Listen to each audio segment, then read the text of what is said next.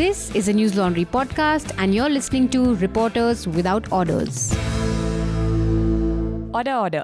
Hello and welcome to Reporters Without Orders, a podcast where we talk about what made news, what didn't, and some things that shouldn't have. This is yours truly, Cherry Agarwal, and we are back this week with Gaurav Sarkar. Hi, Gaurav. Hi. And Ayush Tiwari. Hi, Ayush. Hello. You're back from Jharkhand after about, 30 days? 20 days, Bihar and Jharkhand. खूब घूमा तुमने, खूब घूमा. कितने मजे किए तुमने? बताता हूँ, podcast शुरू होने दो. Okay, we also have with us a नया उभरता सितारा, primetime star and Twitter influencer, Somesh Jha. Hi, Somesh. Hi, And journalist. हो गया थोड़ा. But And journalist. Sorry, I missed that bit. You shouldn't have missed that point. Okay.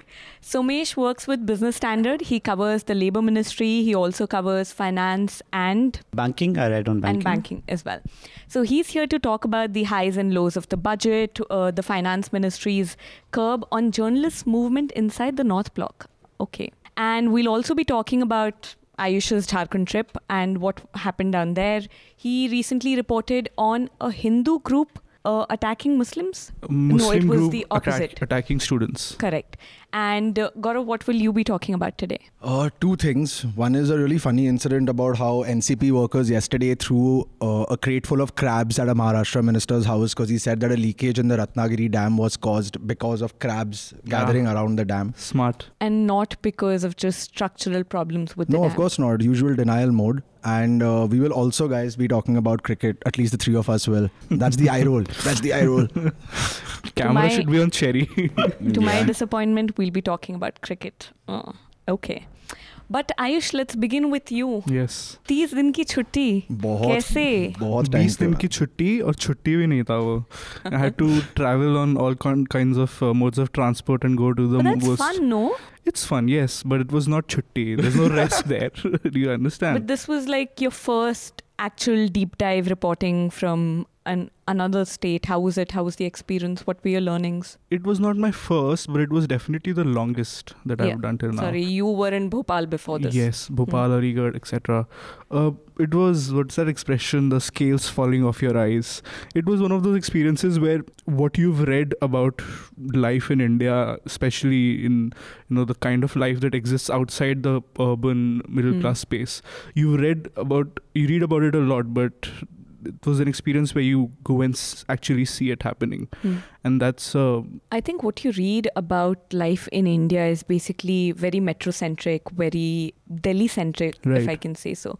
But Somesh, let me bring you and Gaurav into this conversation. You've reported and you've also traveled a lot. So what do you guys think? Is it true when it comes to reportage in the media that it's Delhi-centric, and when you actually go out and report, the reality is quite different? Yeah, that's quite true. I mean, and that's also true because the kind of impact that, the first thing that any media organization does is that they try to cut its costs through shutting down regional bureaus. Okay. And that has an impact on the reportage that goes in these areas, in these cities, in these villages. Because then the diversity and perspectives that come from the ground, they're no longer there. And many media organizations are now consolidating themselves, and then they have the centers mainly in Delhi, Bombay, Bangalore, and all these centers. So that's one thing, and because of those strains on finances, people are not also encouraged to go out and report. Correct. So that is one thing which is actually a worrying trend for us. Gaurav? So the reality on the ground is different when you go out and report from there than when you report in the city. And we were just talking about this outside, that at least when you're away for a long stint, like how Ayush was right now for 20 days, and the second leg of your stint was impromptu, right? It came up when you were already reporting on a story, then you had to go. Yeah. So then there's a no nonsense kind of mentality, because you don't have to do archaic stuff, you have to just report and you're in that space. So the reports also come out so much more meaningful, and you get a deeper insight into what you're actually doing than just... But I also want to know the kind of stuff that doesn't make it to the report. What's the fun bit? What are you doing when you're not reporting? वो तो Instagram पे आएगा ना अभी. Exactly, which is what you should tell our Instagram viewers. What is it that did not make into your copy? Something fun, something that you'll remember. Food. Yeah, definitely. Okay, what's the best dish that you've had and you wish you could go back there to report just for that food? I mean, I went to Bihar for covering the elections, and the food out there, like anywhere you go, I mean, the local food, the litti chokas and those. Oh God, I miss litti. Yeah. So I mean, that is something you cannot put in your copies. Ayush, but you ate all of this? obviously, I had dehati chicken. And मतलब उसका for 50% reason ये था क्योंकि उसका नाम this dehati chicken. I thought, wow, this is the kind of thing you won't get in Delhi or even in Patna, because that's an urban space. So I had that, and it was that rustic beauty of the cuisine in the hinterlands is just amazing. Very true. Do you have any such experience that you haven't put in the copy? Surprisingly, my favorite food is still from Maharashtra in like the rural parts. Vada pav. Misal pav. Misal pav is I the somehow winner. don't like the taste of misal pav. I just don't get it. Why will you put that thing Farsan type thing? Yeah, why that would you the put main that ingredient, in the liquid? because it's crunchy. Yeah, it doesn't. It's not crunchy anymore once you put that in that liquidy thing. तो उसको soak थोड़ी ना करते हैं ऐसे. You put it on top and then it's with the pav. That's true. I'm on your side when you with your dislike of Marathi cuisine. I've been in Pune for 4 years. I don't dislike Marathi cuisine he target कर cuisine. दिया है. Hello, I don't dislike Marathi cuisine. misal That's pav. actually nice. Misal pav is the one that just stands out. I'll attack Marathi cuisine. I'm not a fan at all. Cuisine attack कर रहा है आजकल. I can defend myself, by the way, if you want to take this argument further. If simply didn't give we you know good that food. you've seen a lot of attacks, but I mean, But Ayush, this you is studied in Pune and all. No one shot me with a vada pav. No, but just because Simbi didn't give you good food doesn't mean that you attack Marathi cuisine. It's not about Come on. Simbi. When I go to Pune, I wasn't jailed inside my college. I actually venture out. But the thing is, it's not, and there are reasons for it. But Marathi people have realized can't come to face with their own reality. So, but yeah, that's a different. But since you asked, was the kind of things you don't see in the reports is actually the smoke breaks and the chai breaks and all of that. That I see here also. When you guys step out, you're literally outside. But see, smoking. We are colleagues and we know each other, so that we have a chemistry. But when you're out there, and for example, when I was in Muzaffarpur and I went to that hospital where the kids were dying, and personally, I was very frustrated. So when I went out for a smoke, I actually bought 2 smokes. I found a guy who was driving people from outside, and I gave him one. And I just smoked with him, and we talked about it. And I just took out all my frustration. He took out his frustration, and there was a connect. So those things don't make it to the copy, but there are moments when there are. And these are powerful stories. I think this is where we should be doing a reporter's diary and talking about like what is it that shaped your story. Yeah, why not? That's a good idea. But let's move to budget, the highs and lows of it. Somesh, back to you. What was the highlight of the budget? What did you think of Nirmala Sitharaman's budget speech? There were no allocation numbers during the speech. She said they were there in the annexures. So what are your thoughts on that? Yeah, I mean, this was very surprising. She did not quite talk about the state of the economy, which she should have ideally, because of the controversy surrounding it. GDP numbers have been questioned, and also there has been a lot of talk about lack of jobs in the economy. And despite despite all of that, the fiscal deficit numbers were also like briefly discussed. I mean, those are really important issues which is always touched upon by all the FMs in their budget speech, which was missing quite a bit. And the budget is actually the government's expenses. How the government will find that funding to sort of pay for these expenses. And that wasn't mentioned in the speech, which sort of stands out as a very sore thumb. No? Yeah, certainly. And even the numbers, when everybody looked at it, I mean, there were some surprises which we found. I mean, for instance, there's been talk about this missing 1.7 lakh crore rupees in the budget. The NDTV report. Yeah, the NDTV report. And, the fact of the matter is that the figures that were there in the eco survey, which was presented the day before, and the budget were not matching. I mean, and the difference is quite a lot. Like 1.7 lakh crore is a huge sum. So, I mean, the reason why this happened was that the revenue estimates that the budget took was from the revised estimates, and this is just a projection which the government makes. Correct. And this was different from the actual numbers which came and which were already released in later part of the May, which the eco survey took. And that's where the difference is of what this 1.7 lakh crore. So the government's economic survey actually states that the revenues that they currently have is lower than the projections that the government made a month later, almost a month later. Yes. I mean, the eco survey had mentioned about the revenue collection at 13.16 lakh crore, whereas the budget had mentioned at 14.84 lakh crore. So a difference of 1.7 lakh crore. Correct. And then there was also something about the government in the budget speech. So Nirmala Sitharaman in a speech said that there are banks are struggling with a lot of non-performing assets and they are going to be recapitalizing these PSUs. But would this recapitalization help the banks overcome all the non-performing assets? I see Ayush is shaking his head. Yeah, I actually Somesh should speak on it because I don't have much expertise, but I have some views. But you go ahead first. So they've allocated 70,000 crore rupees towards recapitalizing the public sector banks. I mean, we cannot say that the recapitalization is not required at all. But what is also required along with the recapitalization, or in a way pumping money into the public sector banks, is a larger set of reforms. Correct. I mean, because it is just like throwing good money after bad. I mean, you keep recapitalizing them and there is no end to it. I mean, your ownership just keeps going up, and then the larger issue is the organizational reform which is required in the public sector banks. I mean, they have to act like a private sector bank. They should be a level playing field, which doesn't happen at all. Okay. And the government always, keeps pumping money without even applying their head on what they want to do next. So Ayush, you wanted to comment on this? Exactly. I mean, look, it's the way they pump money to sustain. It's almost like a falling building and you're putting up pillars on the ground floor. And those pillars are very costly and you're just putting the building together when there should be actually infrastructural, changes throughout the building, or actually the way you build buildings should be also be changed. But just pumping money, it's almost like someone who's in coma and will not survive, and you're taking oxygen and just putting it on. I'm not a big fan, and I follow some people who have rather you can say right-wing economic views but libertarian views, who are also not in favor of doing this step, because that money is actually the state that the economy is, that money could be put to better use. Or if you're really for reform, which I don't think they are, you can use that money for in those aspects. But it's not just puzzling about better use, but it is also about the credibility that India holds if it continues to recapitalize its banks again and again. Right. And I know for a fact that our principal economic advisor, Mr. Sanyal, I mean, I've read his books even before he got into this position, and he doesn't support all these things. And even people within the Niti Aayog who also have these libertarian views on economics. But it's really a question of the chemistry that the government has with its own economic advisors, which will let us know how much of their voice is actually heard in the Prime Minister's Council or in the Finance Ministry. Somesh, I think you have to professionalize the boards of the public sector banks and keep an arm's length distance from running the banks, actually. I mean, that is one way of looking at it. I mean, if you do that, if you bring that structural change, then in the long run, you will not be required to pump in so much money into these banks.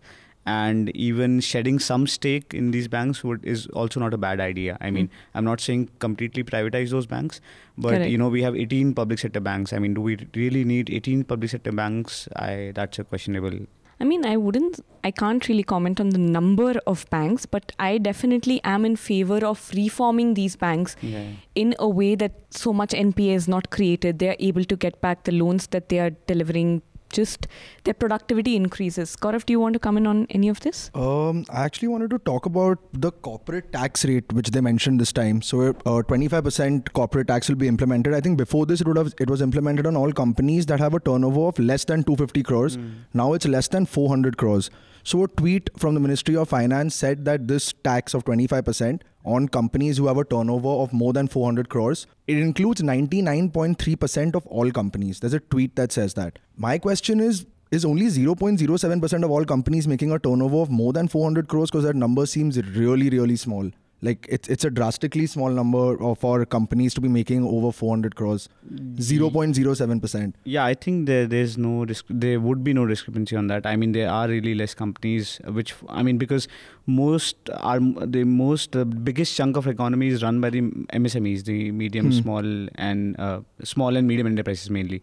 So, I mean, their turnover wouldn't be so much that they fall above that bracket. So, I think... So, 0.07% as a number stands? It's pretty much correct? I think nobody has kind of disputed it yet, but I have to really see see those numbers in details myself. Also, they're calling it the budget of hope. Is it a budget of hope by any chance? A budget of hope, I mean, only in one sense I would call it. I mean, because the fiscal deficit that the shortfall in between the expenditure and the revenue of the government, the fiscal deficit target has been reduced for the next year, and which is a good move. I mean, because it's a projection. Yeah, it's a projection. I mean, it's a projection. The target has been reduced, but is it realistic? But it's a target, yeah, exactly. So is it a realistic target? I mean, looking at the present financial year, they really maintained at 3.4% of the fiscal deficit. So I mean, we hope that it's realistic, but the good point is that the government is targeting it, because there was a lot of demand from the industry that we need money, and government needs to spend money and loosen its purse. But I think which would have increased the deficit. Which would have increased the deficit, yeah. But the government has not relented to those demands. So, guys, what do you think about the government taxing the super rich? Gaurav, let's begin with you. Well, I don't think I'm economically well versed to have an opinion on this, but there are other countries who have taxed super rich before, and I can see why it wouldn't play out well in the Indian scenario, obviously, because everyone just wants to cry all the time, and especially when it comes to economics, which is something personally which I think is very intangible and we give a lot of importance to, because it's all just numbers at the end of it, and none of them ever check out, ever. But the rich do need to be taxed for it to be like a fair system. That is a personal opinion that doesn't come from any sort of economic education or background that I have. But taxing the super rich will eventually be a good move, because I think it will lead to a level playing field. Ayush? Well, it's the taxing the rich is one of those instinctive things, even if you don't have an economic education as such, instinctively you're always in favor of taxing the rich, because obviously the rich and, the huge money that they make, the share of it should go into the economy. But I don't know, there are good arguments. The best argument against taxing the rich is that if you tax them, then the economic activity and the participation of foreign players into your economy reduces. Because you're taxing them so much, they might as well go to another country where there are lower taxes. I've thought the logic of the market and that instinct I was talking about are at varied ends. But again, like Gaurav, I can't claim to have any expertise on this, but I tend to edge towards the logic of the market. You shouldn't tax them too much also, but you should. Okay. That doesn't mean you shouldn't tax them at all. Somesh? Yeah, I kind of agree to his view that the tax shouldn't be too big. But my perspective on this would be the center did a very smart job. I mean, what they did is that they imposed only a surcharge on the super rich. So while you do that, you don't have to share that amount with the states. But if you tax the super rich, then you have to kind of share that money, some portion of it, with the states. So in a way, when you're just imposing a surcharge, you're just keeping all the money to yourself. I mean, and where's this cooperative federalism that you keep talking about? So I think that needs to be also factored in. So how many of you have super rich friends? I only have Ayush, man. Yeah. I don't know anyone at all. I'm filthy rich. How about you? Lend me some money. How come we didn't ask Cherry her opinion on what is with the super rich? Because, you're on that side of the table. Yes. Socialist stink. What is your view on it? What? Are you saying something? But I do want to move away from this topic because we've spent about 20 minutes on this, and I want to go to Maharashtra. What was that minister talking about? A dam breach because of crabs? What was his logic? Okay, let's rewind till last week first. Okay. Bombay's been drowning as usual, as what happens this time of the year. And there were 18 people who died when there was a leak in the Ratnagiri dam. This happened on July 2nd, if I'm not wrong. There are videos which are pretty disturbing that show people flowing into the water. It's as disturbing as that Agra bus accident video that just came out. But one day after that, one of the Maharashtra ministers called Tanaji Sawant, he came out and he gave a quote to ANI saying that there were a bunch of crabs that accumulated around the wall of the dam, which caused a leakage and a seepage to happen through the dam, because of which these people died. First of all, I don't see why this needs to be reported, because it's a bullshit statement to make. Like, it's completely clickbait. There's no value to that statement, and you're a minister. Sure, we're used to ministers talking smack. Now what happens after that is even funnier. Is, okay, you get trolled, etc., etc. But yesterday, which is on Wednesday, NCP workers landed up outside his house with like a crate full of crabs, and they threw it at him in protest. Which they left it outside his office. I saw the video. Outside his office in protest, saying that that is a real, because you don't want to own up to the fact that people have actually died, because you'll have to then give a reason saying that, okay, maybe because audit reports say that there was a structural problem in the dam itself, which is very old. So you should have probably got that fixed, instead of saying that marine life has come and screwed up your dam over there, because of which people have died. So if there was an audit report beforehand, why wasn't the dam fixed, or why wasn't the problems in the dam addressed? Publications, a lot of publications reported that there were several complaints made to local leaders as well, saying that, there has been a problem with the dam, and there was an ongoing work right next to the dam, which is where the workers were. So if you're not structurally strong and sound on the wall itself, you shouldn't be deploying people there to work in the first place. If you're deploying and it's caused loss of human life, then you don't come out and say it's happened due to crabs. So completely over-reported, unfairly reported, because it shouldn't have been a part of the news cycle at all. And let's hope 1-2 crabs get this guy somewhere. Yeah, I mean, more power to the people and the creative ways in which they come out with protest. I think that's a due. I remember when there was a drought in Tamil Nadu a couple of years ago, and the farmers had showed up in Delhi. The way they were protesting against, because a lot of their own neighbors had died because of the drought. And they had rats in their mouths, and they carried the skulls of the dead. And the farmers had put it out very clearly that the reason they were doing that is because their pleas were just falling on deaf ears, and the government was literally doing nothing to address the problems they were facing. Right, but it's one of the ways of sending out a message of why would media report on this. I'm sure they've reported on the crab throwing incident. Yeah. If they had just gone in front of their house and put a dharna, that might not have made it to the newspapers. But I'll tell you the difference between the reportage of the two events. When farmers did that, then it sort of brought attention on the agricultural crisis that India was facing. There were offshoots and there were reports on the actual issue, and not just about farmers, putting up a protest like this. When it comes to the crab incident, it's just limited to the crab incident. I have barely read a report that spoke about the structural problems that the dam was facing. Why didn't the media cover that before this actually happened? Yeah. In fact, I feel that the whole post-election news cycle has been very clickbaity in general. I don't know how you guys feel about that, but the last couple of 3.5 weeks, it's been a really toxic and clickbaity news cycle is what I personally feel. I don't think I have a general comment on that where I would broad brush the entire coverage. But Somesh, what are your thoughts? I mean, one thing is certain, that we hear less of our Prime Minister speaking at and rallies. that's really saying something, because he never said much to begin with. Yeah, but that's what I could only figure out in the post-election time. But hey, we know how many times he clapped during the budget. Oh, wow. Wow. 86. Oh God, I've got it tattooed on my back actually. And how the camera pans to him, right, during the speech, when whatever, strange. You should, viewers should watch Nuisance for that clip that Manisha has done. Absolutely, watch it. You'll get to know how many times the Prime Minister clapped during Nirmala Sitharaman's budget speech. So Ayush, when you were in Jharkhand, were you also listening to Nirmala Sitharaman give a speech? Not really, I wasn't. But you were still watching the cricket match that was happening? I was watching, I was keeping up with the matches, yes. Because... And you were not keeping up with the first full-time female minister, finance minister, giving her first just speech? Say no. Budget Straight speech. up, no. No, I wasn't. That just speaks to why we just have male panelists here. Right, because we haven't elected anyone. Just let us know when you're done attacking us, okay? Then we'll respond. But coming back to your Jharkhand trip, tell us the stories that you covered. What has been really underreported? Why that region particularly? So, one of the things I realized about the media and their reporting in Jharkhand, especially in the last couple of years, is that this lynching phenomena has been on the rise throughout the country. It's happening everywhere. But this concentration of most of the cases have come from Jharkhand.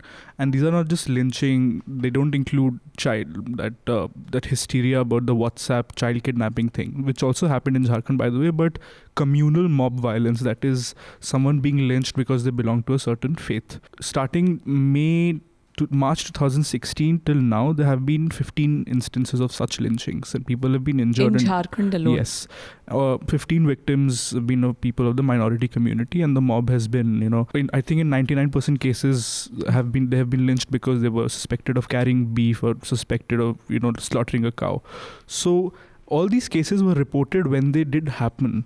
But when the local paper, we're talking about the mainstream. They reached Indian Express. Actually, if you look at the hate tracker that India Spend has, so they provide links for every incident, the mainstream media house which covered it. So 80% of all those links come from Indian Express. So they did cover it.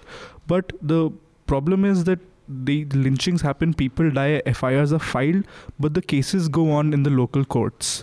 So the media should ideally keep up with what's the development on in each of these cases. For example, there was reporting on how when there was a guy who was lynched in the middle of a market in Ramgarh district, Jharkhand, there was when the judgment came out, 11 of them were convicted. There was a reporting on that, but 10 of those 11 are currently out on bail, and for very suspicious reasons.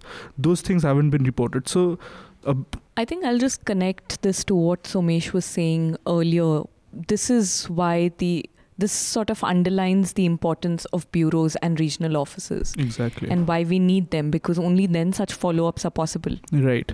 And I think Express has people in Ranchi, which is what makes them easier to, report on these cases.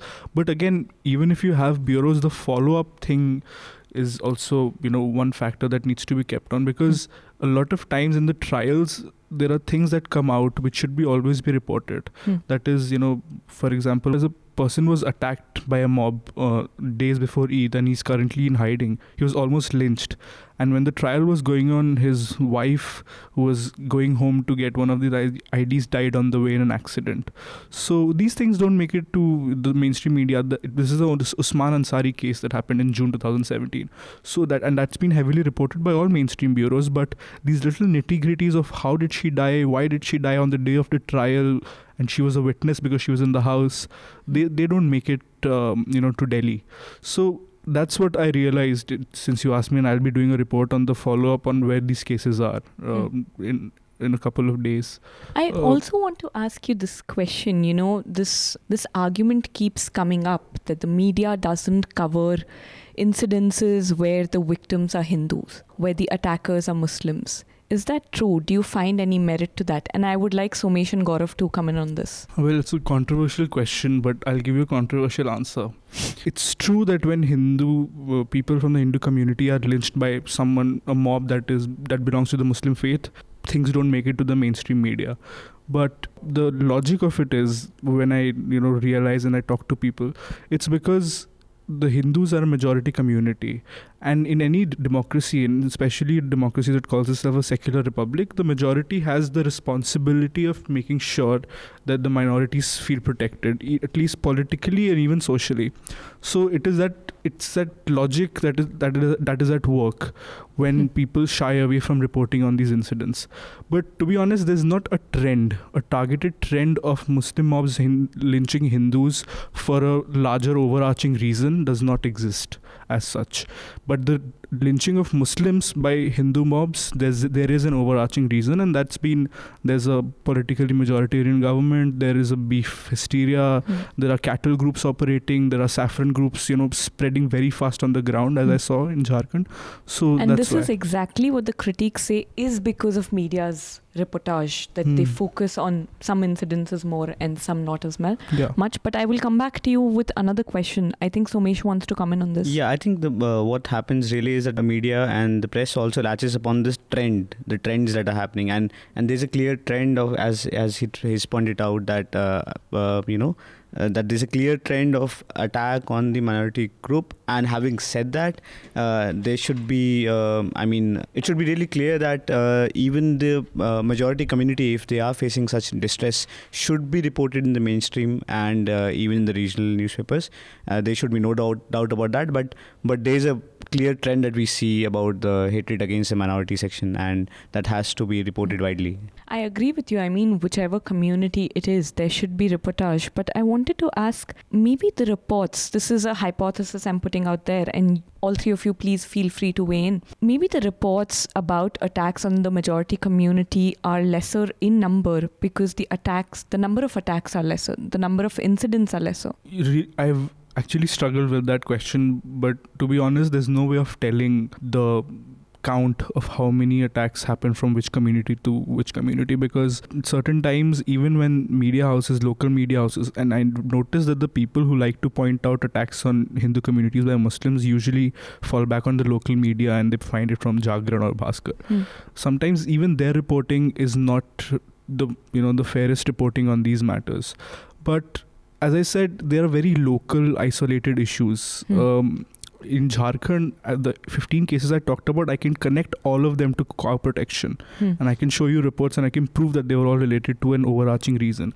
But I can't do that for the incidents I reported on. For example, the Ranchi bus attack that I reported on, where a Muslim mob attacked a bunch of students.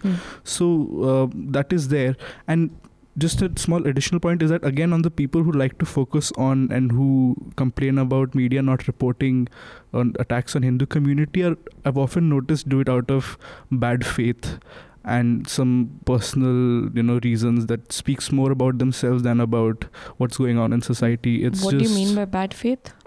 Because I've noticed they complain about this and then they go on to bedevil that community, which happens in most of the cases and happens online by some journalists with certain publications. So that's my view on it, which you didn't solicit. Very personal view. Yeah. And I will leave it there. Gaurav, Somesh, if you guys want to comment on this. I want to make a completely different point about how, we spoke about bureaus cutting down on their regional reporters, their regional spaces that they report from. It's actually no surprise right now that the entire media fraternity is going through a major crunch. There are barely any jobs anywhere, and we're not only talking about editorial, we're talking about like cameramen, we're talking about photographers, etc. So it does make sense to shut down regional bureaus. Having said that, I don't think there is a certain trend of the attacks happening on the majority community. I don't think those are being hidden or those are being misreported. I just don't think there are any statistics, as Ayush said. There is no perfect trend to say कि इस पे ज़्यादा attacks हो रहे as compared to this. So unless we get that number, unless we get something concrete on that ground, it will be tough to paint a broader picture. Let me give you an example. One of a certain right-wing Twitter influencers, male, not female. Your Twitter alter ego is very hectic. That person maintains a list of all mob violence on Hindu by Muslim mobs. Okay. And I was just going through one of it, and he tweeted one whole data sheet out. And I just checked one incident, which he claimed was a Muslim mob on a Hindu guy. It was actually not a mob at all. It was one man attacking his wife because that wife voted for BJP. There was no mob. There was just one person, and he had put it under a mob lynching, mob violence incident. So these are the kind of people who operate on Twitter and who have a following of very suspicious trolls. But it's questionable. That's what I'm saying. Okay. Moving on from this topic to what is happening in the Finance Ministry, Somesh. What did you guys do? Why is Nirmala Sitharaman just like, I'm listening to the demands of the reporters? So, there was no trigger at all. What really happened is, I'll run you through the background. When there is in the preparation of the budget, there's a quarantine on entry of PIB holders or a card that the accreditation that is given to journalists by the government. There's a bar on them to enter the ministry without any appointments. So this is when the budget preparations are going on. Yeah, exactly. So why is this the case? Why do they quarantine journalists? Because they want to keep it as a very secretive exercise. Budget being a secret exercise, they want to do it like that. And just before, a few days before the budget, they call it the halwa ceremony. What they basically after that, there are a set of officials who stay within the ministry and they don't move out. Who are the people really directly involved in the printing of the budget and all that. So that is another set of quarantine which is imposed during the budget period. Once the budget is presented in the parliament, immediately this quarantine is lifted on journalists, on general public. Anybody can enter the North Block where the finance ministry is. But on Monday, when we tried to enter the finance ministry, because we had a dozen of questions in our head regarding the budget and we needed lots of clarity on it. And these are the clarity which the general public is demanding or the industry is demanding. It's not something which has come out in our head. It's based on the speech that was given and the documents that were presented by the government. True. So, and then while entering the North Block, we were told that, this quarantine, they haven't received the order. The security people told us that they haven't received the orders to lift the quarantine. So we thought that there's a delay in this order coming, but later on the day we were informed that it was a conscious decision taken by the FM, Nirmala Sitharaman, who said that this practice of quarantine, which was imposed during the budget period, would continue. And the journalists, if they want to enter the North Block, they have to seek appointments. And there's no other way they can, enter the building. So this happened. There was no trigger specifically, but what she informed, what I got to know, she informed the officials is that she liked the way the North Block was functioning, and apparently it was functioning very smoothly during the budget days, as if, I don't know, we caused some disruption to their work or something. So I don't really know why this happened. I mean, there's no clear explanation. What is the problem with her barring journalists? And it's not like she's barring journalists. She's saying, take an appointment and then come inside. You're saying what's the problem in taking an appointment and going inside? Yeah. So the problem lies here. So if you want to meet an official, right, and there are times you would not only want to meet a secretary within the ministry who is authorized to speak to the media, but you would want to meet all levels of officials, because not every time every information would come out from the secretary's office or the joint secretary's office, and those people are not at all authorized to speak to media. So the moment you seek an appointment to them, they have to inform the reception. And then while you are entering the building, everybody you are being tracked that, you're going to the ministry and you're meeting the specific official. And there are whistleblowers in the ministry, in the power corridors, who would want to give some sensitive information. For example, the NSSO report that we did. It was something which was, were not supposed to be out. Because it was not officially released. But we got hold of it because of a whistleblower within the power corridors. I don't think that would have been possible if there was some restriction on our entry to the government offices and all that. So this is really important. My point being that if you have issued these PIB cards, you just allow them to enter, or you just do away with the system. You cannot be in the middle of it. Ayush, Gaurav, no, I think that's a very valid point, because the first thing that came to my head was the NSSO report, which you'd broken that time. And there's a problem with having your name on paper saying, I've come here to meet this person. You don't want to have that all the time, because then even that person who you're supposed to go there to meet will be a little hesitant to give you information that he otherwise would have given you off the record, which could have eventually led you to a story. Having said that, I don't know if I'm out of place in saying this, but I think it's a little ballsy on part of a new Prime Minister or on the part of a new Finance Minister to straight away just quarantine journalists like this. Has this ever happened with the Finance Ministry before, with business journalists, with finance journalists? I heard, I have not reported during the UPA era, but I've heard that P. Chidambaram was someone who had also imposed some restrictions on the entry of journalists, but it was for a limited period of time. But it was there. It's not as if she's the first FM to do it. But yeah, she's the first FM to bar journalists who hold a PIB card. Yeah, the accredited journalists. Also, we are hearing now that there might be a possibility of there'll be a certain change and she'll hold daily briefings or something like that. Is that a possibility? So I was coming to the meeting that Nirmala Sitharaman had with a few senior journalists. What happened at the meeting? So a day after this happened, when we were not allowed to enter, she met few of the senior editors in the industry, which was supposed to be an off-the-record meeting, by the way. In the meeting, she apparently told these senior editors that, she's very adamant in her stance and she wouldn't allow this practice to go on. And she even told some of them that she's even willing to fight this out in the court. And what? Yeah, exactly. That's what she said. And okay, wait, let me call out the irony here. She is okay holding an off-the-record meeting, but she is not okay people going inside and having off-the-record conversations with officials. Yeah. So, and after this off-the-record briefing, there was a photo which was put out of journalists, which was unfair on their part to put it out, because they themselves said it's an off-the-record briefing. No, but Sitharaman tweeted it out. Sitharaman's handle tweeted it out herself. It's not the reporters. Yeah. Yes, that's the grouse. If it's off the record, it's off the record, right? You don't put out a photo of an off-the-record meeting, right? And that's what we thought. Journalists had held their end of the bargain by not putting out the information because it was an off-the-record meeting. Exactly. And there was a statement put out that, I met journalists and this is what has happened and there's a new set of practice we are putting in. So, which includes a daily briefing from Sitharaman. Yeah. So, by the way, this was not written in the statement that she put out. She only promised in that off-the-record briefing, by the way, that there can be a daily briefing, there's scope of a daily briefing.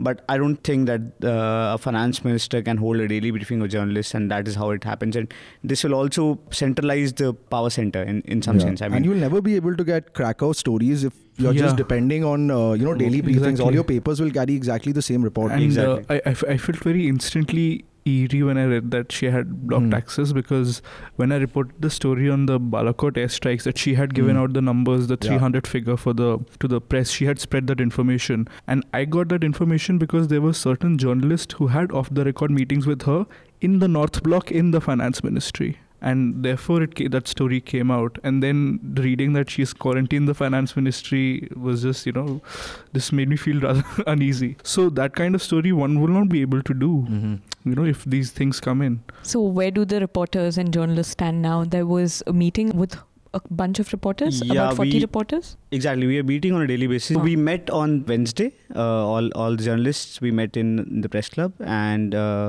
it was an informal meeting of sorts, but we were really united in our stance to say that, we'll oppose this idea of a daily briefing. In fact, we also will be demanding, and we have written to the Editors Guild. We have reached out to other agencies like the Press Council of India and the Press Club of India. So there are statements coming out. Our demands are the restoration of pre-quarantine status for journalists, then free access in the ministry for PIB accredited journalists, as was the practice before. And we need a proper room for journalists who are covering the ministry inside the North Block and not outside it, as has been temporarily provided to us. I mean, we don't want free tea, coffees and all that, please. I mean, that's not what we want. We really want information. And that's why we are inside the ministry and nothing else. And we are even willing to sweat it out if you don't want to provide a separate room for us to wait while we meet our sources. That's also fine. But we want to ensure that the practice which was continuing in so long should remain. I mean, I think my only concern in all this was, we all touched upon it, I think, but stories, it's not about getting a cracker of a story, but it is about sort of putting brakes on stories that would be in public interest, that otherwise wouldn't come out through official channels. Which is a cracker story, right? But the thing is, if she sets a precedent like this, it's natural and completely, I'll be expecting this other ministries to do this as well. I mean, what's stopping them? If Nirmala succeeds and the worst of it comes true, if she wins this in court, then I don't think it'll go to court. I hope it does. I don't think we would want to resolve it out of the court. I mean, there's no way we are taking it to court. I mean, even if you put that restriction, it's not as if the information wouldn't come out, but it's just that we don't like this idea of pushing the boundaries. On a different note, it would be great to see how it played out in court, though. Yeah. Like, just to see how it played out. You love courts. Yeah, I know. You go there for having samosa and cold drinks. So court ke andar samosa cold drink. Ye kaun sa court hai? But I just want to go around, ask the panel quickly, what are your thoughts on what was underreported and overreported? Somesh, anything from the budget that particularly stood out to you that you thought the media missed? I think not missed, but underreported certainly. The 10% hike on the custom duties on newsprint. I mean, since we've already discussed about how there's a financial strain on media houses and they're cutting down on the regional bureaus, this is again going to impact that move. So the fact that we mostly import the newsprint and there is no domestic production of it, like barely there is, I mean, it will certainly hit the finances increase the cost of producing the newspapers or magazines. I mean, and we already are a stressed industry. So, I mean, there's no relief for us. And it should have been widely reported, I think. And despite it impacting the media industry, news media industry particularly, there's been little reportage. And I agree with you, that's odd. Yeah, that's odd. That's quite odd. What is also odd is that news media organizations, including business papers, did not report on the finance ministry's sort of curbing the journalists from entering. Yeah, we were discussing this, especially the pink papers, as you said. Yeah. Ayush, what did you think was overreported or underreported? I think what was underreported was Kangana Ranaut's intimidation of this one journalist. Justin I thought you were about to say her statements were underreported, and I would have literally jumped on you from across the table. I saw you wimp up like that. But yeah, the way I saw that small video where she had an argument with a journalist, and the way she was trying to talk to him and not talk with him was very upsetting. And I hope that I think the entertainment journalists in Bombay, I've heard that they're trying to boycott her or something like that. They've held a meeting with the producer as well, if I'm not wrong. Yeah. The producer actually issued a statement apologizing, but surprisingly did not name Kangana. She is the star of the film, but so Justin is one of the really well-known reporters in the Bombay entertainment circuit, and entertainment is a big beat in Bombay in general. If you see that video, he's always talking very politely. He doesn't back down, but he's just talking politely, and then she goes off into a tangent of telling him ki aap to mere bare mein aise tab se likh rahe ho, like that, and she's drawing all those parallels, which is, it's a little unfair, but And she says that, we had lunch, you were for 3 hours in my van, you texted me. You texted me and he said, I didn't text you. He's like, you show the screenshot where I texted you, then I'll believe you. So I think the entertainment journalists are in a similar face-off with this over there, yeah. Okay. Anything else you want to add, Gaurav? Maybe something that was a little underreported was the Bombay High Court slamming the Film Certification Board, CBFC, and there was a children's film called Chidiya Khana, which is about the story of a young boy from Bihar.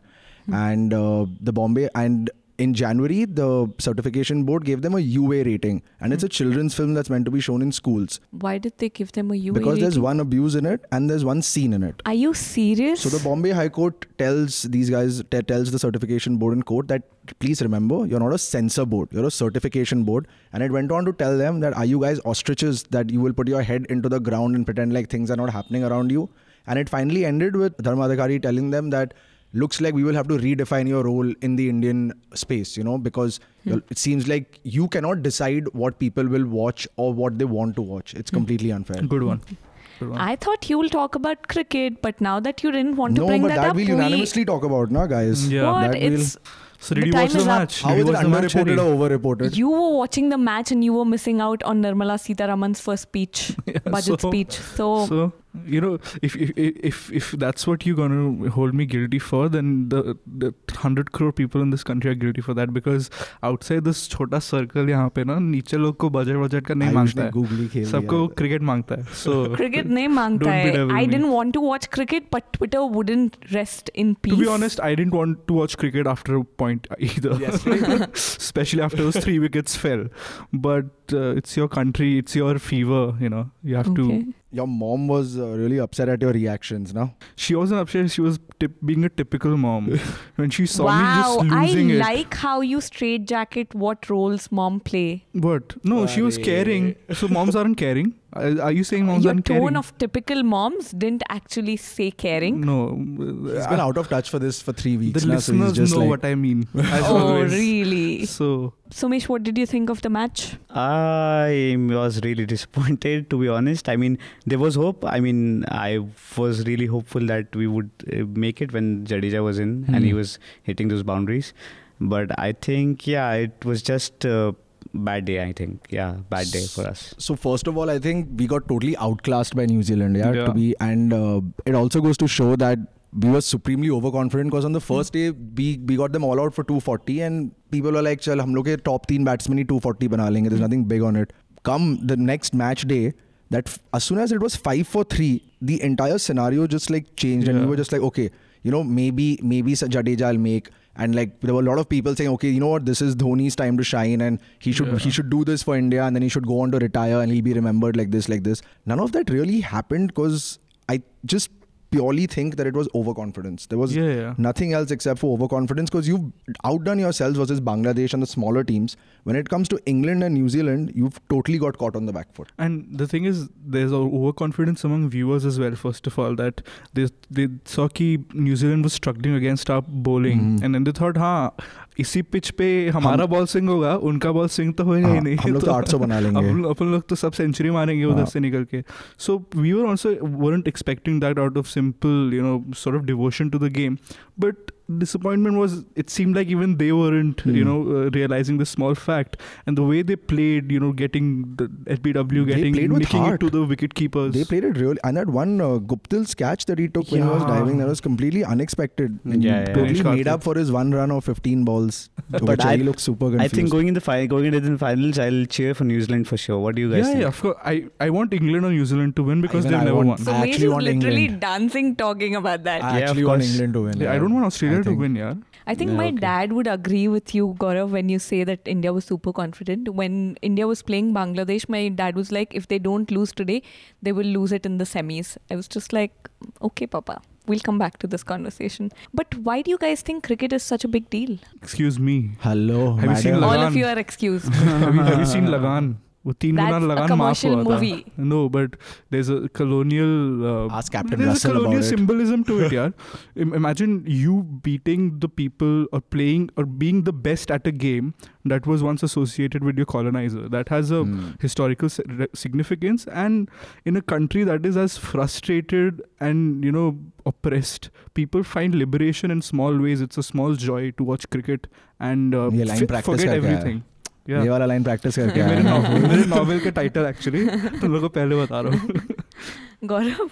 So I think first of all, sport in general connects people across different places, but cricket is something that you will never be able to erase from the Indian subcontinent. That's just going to always be there, and I'd rather have it be like that. Cherry, you should start watching some cricket. And What? Are you talking about something? at least the World Cup, not like IPL or like domestic matches or like no one's asking you to watch Ranji or something like that. I would rather pick up a Jane Austen. But Somesh, Oh do you my want God. I hope Jane Austen doesn't pick you up. Anyway, it's just a dismal thing to say. That's such a sad thing to say. But Somesh, I mean, do you have I any follow closing cricket thoughts? I follow cricket very religiously because I have grown up playing that sport. So I mean, that's a special connect. I How have many with it. window panes did you break? कुछ भी नहीं बस I've like fought so much with them with my apartment whatever uncles and aunties Same and here. all that. So I mean that's one reason why I follow this sport. I think Pittu should become national sport. What should? Pittu. What's that? What's You Pittu? don't know what is Pittu? Is it Lagori?